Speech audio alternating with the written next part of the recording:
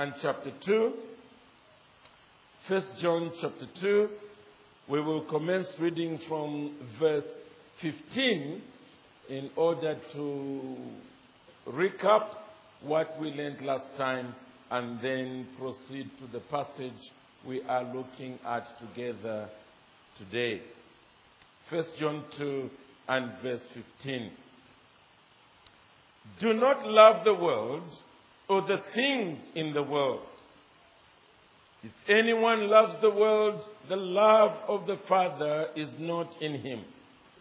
For all that is in the world, the desires of the flesh and the desires of the eyes and pride of life is not from the Father, but is from the world. And the world is passing away along with its desires. But whoever does the will of God abides forever. Children, it is the last hour. And as we have heard that Antichrist is coming, so now many Antichrists have come. Therefore, we know that it is the last hour. They went out from us, but they were not of us. For if they had been of us, they would have continued with us. But they went out that it might become plain that they all are not of us. But you have been anointed by the Holy One, and you all have knowledge. I write to you not because you do not know the truth, but because you know it, and because no lie is of the truth. Who is the liar? But he who denies that Jesus is the Christ. This is the Antichrist, he who denies the Father and the Son. No one who denies the Son has the Father. Whoever confesses the Son has the Father also. Let what you heard from the beginning abide in you. If what you heard from the beginning abides in you, then you too will abide in the Son and in the Father. And this is the promise that he made to us, eternal life. Well, brethren, we are continuing in our series of messages from John's first epistle under the theme, Assurance of Eternal Salvation. We noted that towards the end of this epistle, that's what John himself says, that the reason why he has written this epistle is so that those who have believed in the Son of God may know that they have eternal life. And so from the very beginning of this book, we have used that as the needle that has enabled us to weave together the various passages that we find in this epistle. The last few messages that we had were on that injunction of the Apostle John that we found in the 15th verse. Do not love the world. We noted that John rarely gives injunctions. He simply states facts. But here in that passage, he broke away from that pattern of his and exhorted those who were to receive this letter that they need to beware of the effect of the world upon them. And in being aware of it, they needed to do something drastic. And it is to ensure that they do not love the world. Because the world has a tendency to have a negative impact upon their lives. It destroys their testimony. It destroys their sense of assurance of salvation. It is a terrible opportunity cost. The more you love the world, the less you love God. The more time you spend embracing the world, the less time you spend embracing God, embracing His cause, and living for the kingdom of God. Invariably, therefore, it robs you of love for God. It robs you of joy in God. It robs you of peace with God. So that whole passage is one that we need to come to again and again and again, especially when you see an apostle deliberately moving away from his normal approach with respect to his writing pattern. He goes into an appeal.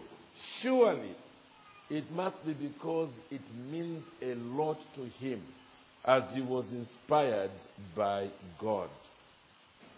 Well, as we enter into verse 18, we move on to yet another issue. And this time, it is that discouragement that we experience when those who are our friends, with whom we have made a profession of faith, when they abandon the Christian faith altogether.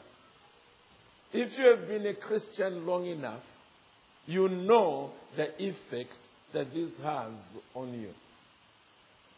If you've been a Christian only for a week, 2 weeks, 3 weeks, maybe a month, maybe 2 months, it's the greatest experience that you can ever have, knowing Jesus Christ as your Savior. You are convinced that nobody can ever abandon this kind of life, the peace, the joy that you experience. However, you only have to walk with the Lord a year, 2 years, 3 years, when you discover that those with whom you are celebrating begin to fall off one after the other. And the effect it has on you can be quite disconcerting, if not discouraging altogether. It often makes you ask the question, first of all, is Christianity real? Is what I have experienced real? This joy, this peace. If other people can abandon this profession of faith, maybe I've just been imagining what I am going through. Maybe it may not be real after all. There's another question that you're likely to ask yourself, and it is this. Will I do the same before long? Will I last in my profession of faith? Or having gone even further up, will my own fall, in fact, be even louder than theirs, because they had hardly begun the journey before they fell back? That's what it does to you. It sets you a-thinking, as it were. You sit there saying to yourself, let me think again. Let me get back to the drawing board. What is this that is really happening? Before I go out there and continue making claims concerning Jesus Christ, that He saves to the uttermost, that He saves forever, let me make sure concerning this matter. I'm pretty sure many of you sitting in here have gone through that experience. And so you can well understand why John addresses this matter.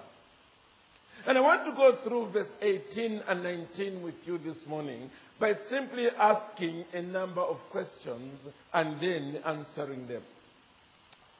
The first question I want to ask is, what is it that brings about massive apostasy among the people of God? What is it? The answer is quite simple, and John deals with it here. It is the presence of so many heretical teachers. The presence of so many heretical teachers. And by heresy, I don't simply mean a little bit of a mistaken notion here or there concerning the Christian faith. I'm talking about error with respect to the most important things concerning the way of salvation. And especially with respect to who Jesus is and what he has done to bring us to salvation before Almighty God. The way to heaven. When people are released upon the world who claim to be Christian and yet are teaching a wrong way of salvation, invariably, many people follow after them. And the result can be damaging. This is what John draws the attention of his readers to in our text. Look with me again at verse 18. He says, "Children, it is the last hour.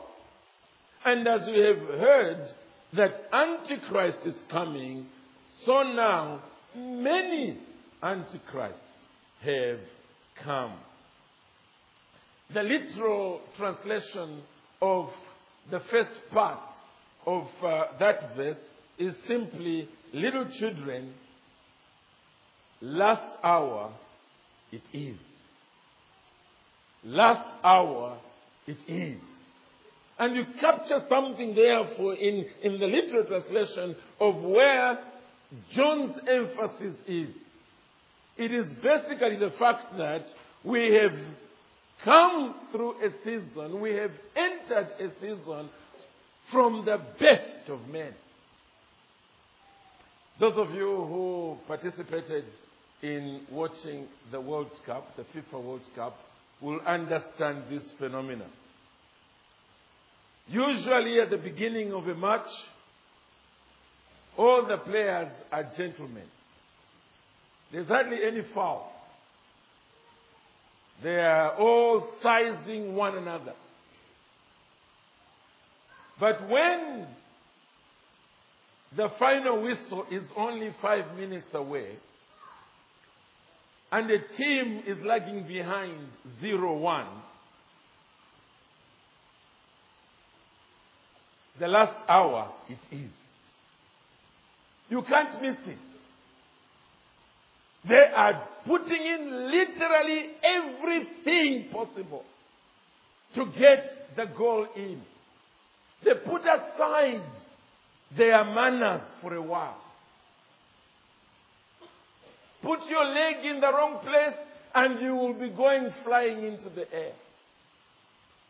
Someone will break your back. Okay, I can see some of you must have watched the game. The last hour it is. It's tough in that moment.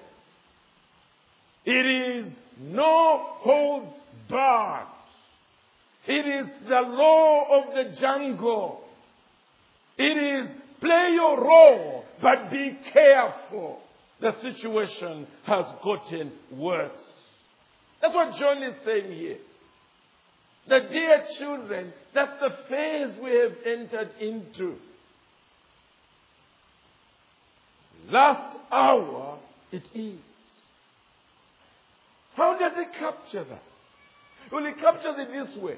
That you see, you already know, it has already been taught that the Antichrist is coming. And obviously by that he means the prophetic writings that have already been referred to that speak about this man of sin who in due season would come and deceive the nations. And then he says, in the spirit of that reality, many antichrists have already come. In other words, that which will be the final deception. In fact, there are many such deceivers that have been unleashed upon the world. And he's writing soon after the Lord Jesus Christ had gone to heaven, relative to where we are today. that false teachers have already spread out. Now, if we turn to the scriptures, we will see that in fact the Bible predicted that there would be such times towards the end before the coming of Christ. Just one passage will be sufficient for now, and that is Matthew chapter 24. So if we just quickly turn with me there, Matthew 24, verse 11, and then I'll skip over to verse 24. Matthew 24, 11, and verse 24. The Bible says there, in verse 11, this is the Lord Jesus Christ speaking. He says, and many false prophets will arise and lead many astray. And because lawlessness will be increased, the love of many will grow cold. This will be the effect of this false teaching. It will open a door to lawlessness. It will open a door to immorality. And many will backslide. Oh, as he puts it in verse 24, for false Christs and false prophets will arise, and they'll perform great signs and wonders, so as to lead astray, if possible, even the elect. And John is looking at all that and basically saying, look, that's the kind of atmosphere that you are living in.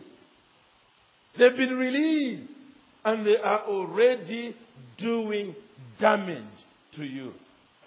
Look at how many antichrists are already here. Obviously, it begs the question, what does he really mean by antichrist? One disadvantage is that only John uses this phrase in both this epistle and the next. But I've got good news for you.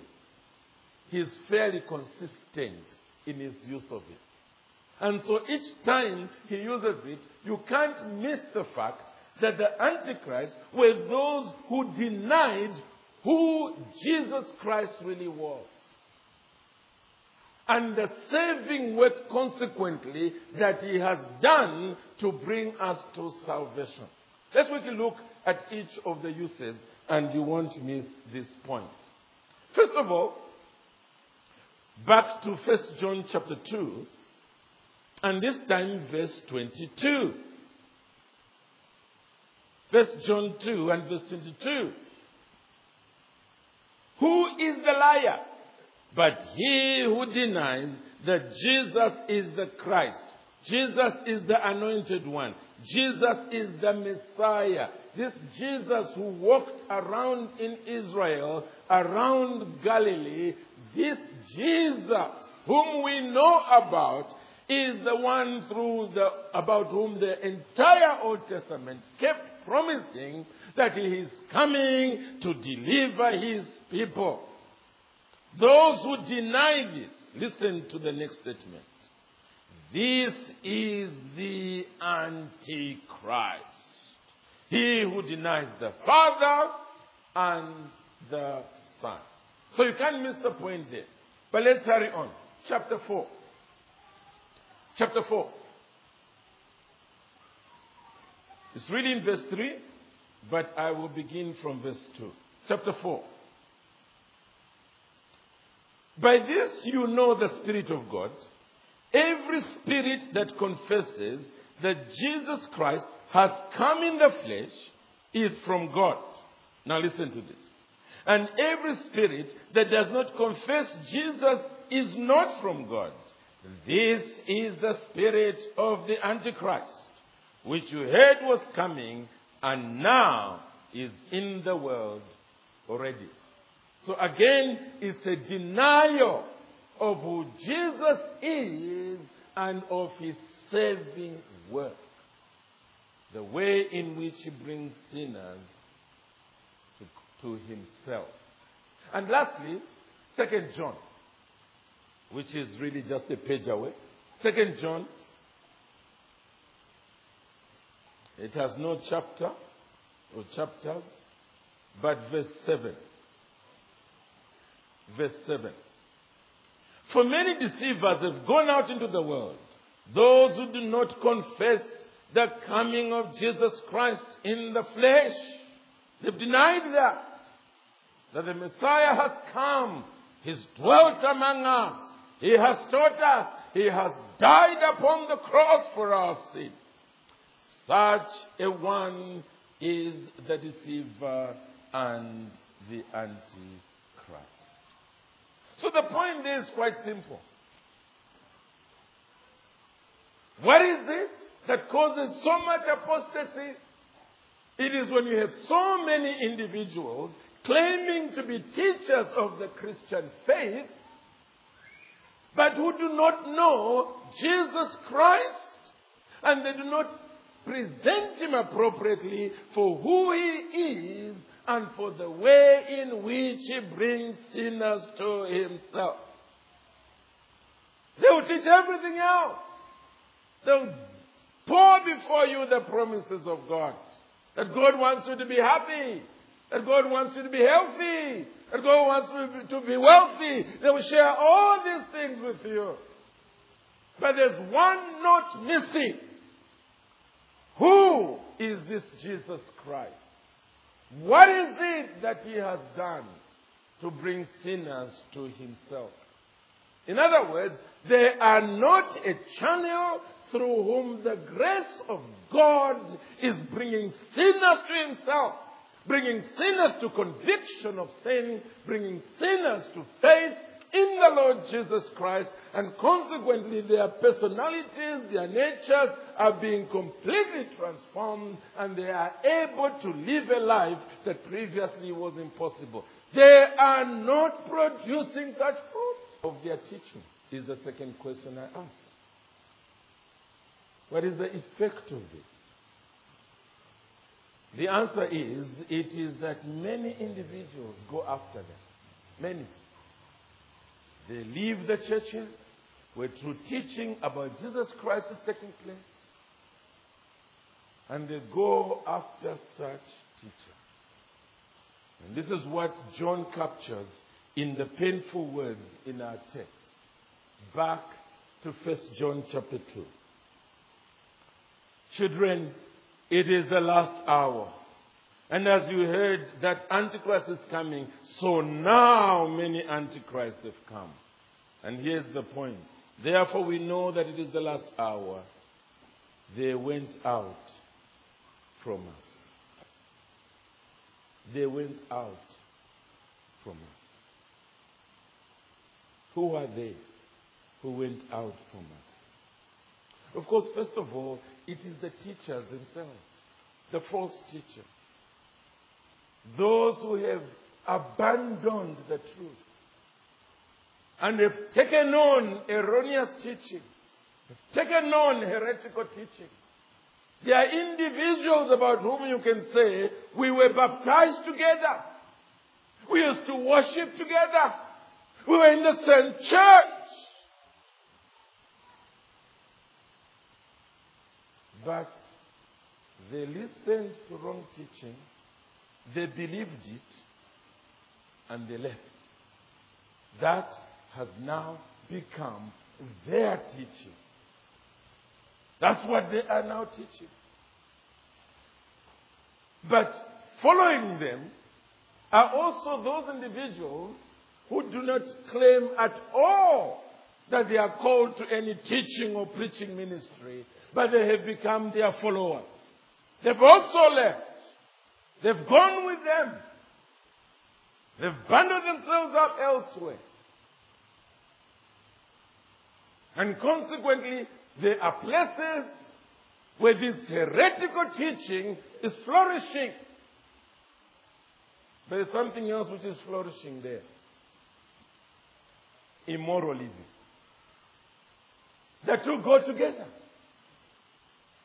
Because where the gospel is not truly preached, people can answer altar calls all right, but they are still not saved. Salvation only comes to us through understanding the truth concerning salvation in Jesus Christ and then responding to it through genuine repentance and faith. So there they are in their numbers. But because the grace of God is not in their souls, the Spirit of God is not in their hearts, they become nothing more than downright hypocrites. Living one life to please the outside world and quite another in secret. Until God says enough is enough and pulls the plug or opens the door and the skeletons fall out. That's what you begin to see in this reality. Wrong doctrine results in immoral living. But let's face it, friends, it is still discouraging. It is. Most of us got a shock of our lives this weekend when all the headlines of all the newspapers had it there. And for a while, some of us didn't want to be known as pastors. But sadly, as life is, I walked into the bank first thing in the morning before I even saw the newspaper. And the lady at the counter said, "Bishop,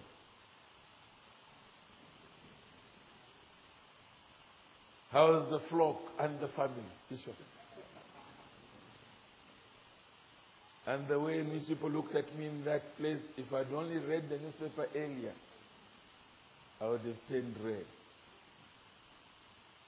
The bottom line is this: where doctrine is wrong, immoral living is inevitable. Because the grace of God is absent. And it's the grace of God that arrests that foul power in our souls that the Bible refers to as sin, which produces the actions and the thoughts that are sinful. Where it is missing, invariably all hell breaks loose.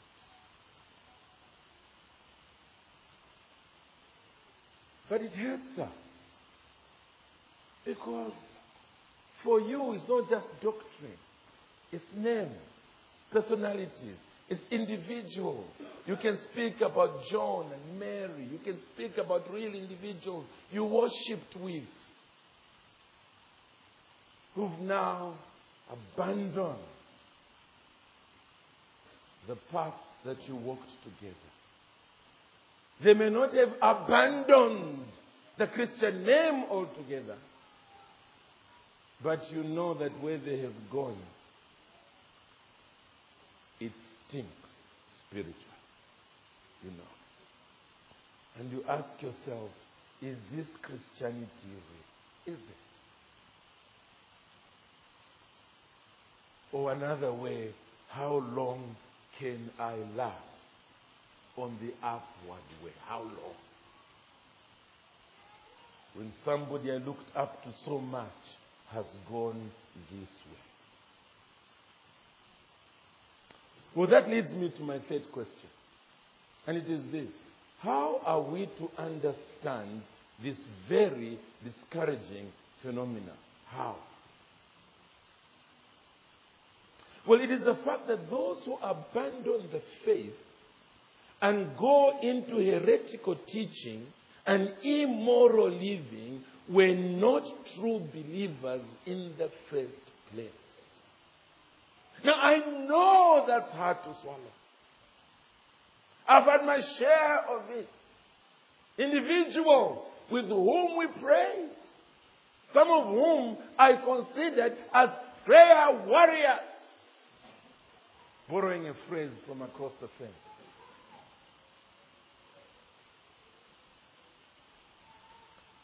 now live lives that completely contradict what we stood for then. Well, this is the heart of John's message. This is what he was seeking to really drive home to the people that were receiving this epistle. Let's look at verse 19 again. This is the way he puts it. They went out from us, but they were not of us. For if they had been of us, they would have continued with us. But they went out that it might become plain that they all are not of us. Now, you can't miss the point of what John is saying here. And this little phrase, not of us, appears in that one verse 4 times over. Clearly, that's the point he wants us to go home with. And instead of you sitting there feeling so discouraged, biting your nails, wondering whether you yourself will make it, understand this, that these individuals never had the heart or the root of the matter. True faith in Jesus Christ was not embedded in their souls. The Spirit of the living God was not dwelling in them. That's the reason why this has happened. And of course, as we shall see next week, he goes on to turn to them and say, but for you, it's different. For you, it's different. And we will deal with that positive message next week. The point is obvious. They were not true believers in the Lord Jesus Christ. They had not experienced salvation, though they were in the church. Now, this is a teaching that most of us have lost. That it is possible to be sincere and to be sincerely lost. It is. Gives us tests of salvation. Is this true of you? If it's not true of you, then you are not a believer. We will see that again and again and again in this epistle. John gives us tests.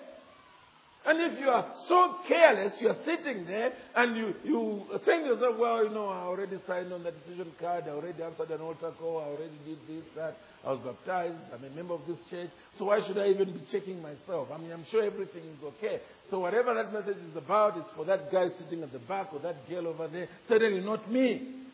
If that's your attitude, I want to say to you, you are being very careless about yourself. Keep going back to the touchstone of Scripture.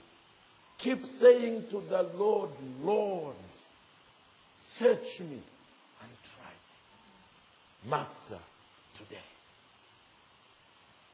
Show me what is true of me on the inside. And Lord, if I am not saved, save me today. I plead with you. Instead of constantly just passing it on to other people until you are swept away by some popular teaching, which in fact is heretical teaching altogether. And then your life goes down and down, down and down the immoral sewer. That's the way. Never take sincerity to mean the heart of the matter. Let me use an obvious example. If here you are, you claim to be a Christian, but you lie easily. You easily tell lies. Easily. Someone asks you where you were yesterday, and you tell him a lie. And it doesn't bother you. Here's my point. Have you asked yourself, how come I tell lies and it doesn't bother me? How come? come to me, being a truthful person only matters when someone else lies to me. Then I get upset.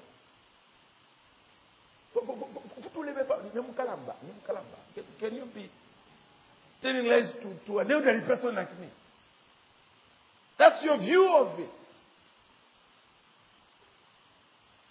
Well, it ought to bother you. It ought to take you back to your knees. It ought to cause you to ask the Lord, Lord, how come I'm comfortable with this particular sin in my life? How come? If you haven't saved me, Lord, save me now. I may not be lying that you might be guilty of. I've taken one of the least possible spiritual crimes. It might be something else. But you know it's sinful. And you entertain it. You are comfortable with it. It makes up your life and just move on like that. But you know it's not godly. It's wicked. It's sinful. It's evil. It ought to make you go back to the drawing board and say, am I truly saved? Sincerity is not enough. The point of the Apostle John here is that actually apostasy only takes people where they really belonged after all. That's all it does. It's a sifting process. As we are all being thrown into the air from the basket, those that do not have the matter of salvation in their souls soon get blown off by the wind and fall by the side. That's all. They go where they belong. It is God rooting out the weeds from us. That's what he's saying at the end of verse 19. That it might become plain that they all are not of us. That's what it's all about. It's a matter of time. The hypocrites in the church who don't take the trouble to sort out their spiritual life. Bam. It's going to happen. It's going to happen. It doesn't matter what church it is. Even in the membership of Kawata Baptist Church, it's going to happen. We will be discouraged. We will weep. We will mourn. We will shed tears. But it's going to happen. Not everybody who goes through this baptismal pool, as sincere as their profession of faith might be, not every one of them is a genuine believer. So, let me ask, are you in the situation today where the many friends who once walked in the truth of the gospel with you have since abandoned it and are now doctrinally and morally shipwrecked? Are you in that position where it has rocked your own assurance of salvation? It has caused you to ask those questions of discouragement. Is Christianity real? Is what I've experienced real? Will I last? Will I? Well, John has given us the explanation. First of all, it is the fact that we are living in critical times when heretical teachings abound everywhere. We are. Through radio, through television, through newspapers, magazines, through books, especially free books, through the internet.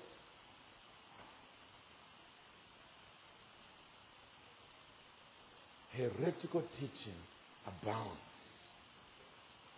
It's not just the same ones people are hearing from their pulpit. No. They are listening in 1,000 other places.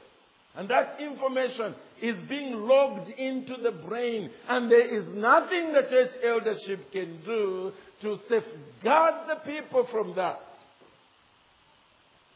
It abounds. That's the reason why. And the second is this, that those friends of yours were not truly converted. They may have been sincere, but they were not truly converted. They did not have the root of the matter in them. Their hearts were not transformed by grace. The Holy Spirit of the living God was not dwelling in them. And that's why finally they abandoned the true faith altogether. But for you, when that happens, let it throw you back on your knees, crying to the Lord Jesus Christ, "Oh Jesus, I have promised to save you today. Be thou forever near me, my Savior and my friend." Cry to him. And it is so that cries that way that shows that there is salvation. There is salvation. May God help all of us to give out that kind of cry today. Amen.